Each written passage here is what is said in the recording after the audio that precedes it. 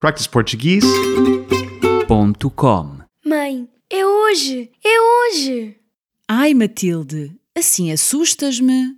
É hoje, mãe! O quê? Hoje é o dia de montar a árvore de Natal.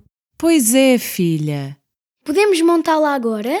Sim, o teu pai foi à arrecadação buscar as decorações. Vai andando para a sala que eu já vou ter contigo. Mãe! Estou a ir. E o teu pai? Foi comprar o jornal.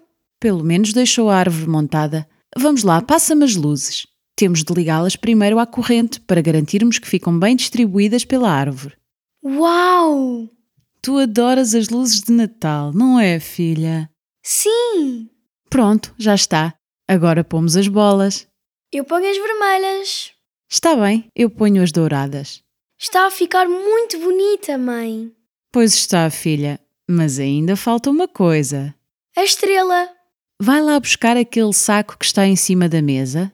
Este? Sim. Uau, mãe! Gostas da estrela que a mãe comprou? Adoro, mãe! Anda, eu ajudo-te a colocá-la. Ufa, estás a ficar pesada. Já está. Vamos tirar uma fotografia para enviar à avó? Sim, vamos! practiceportuguese.com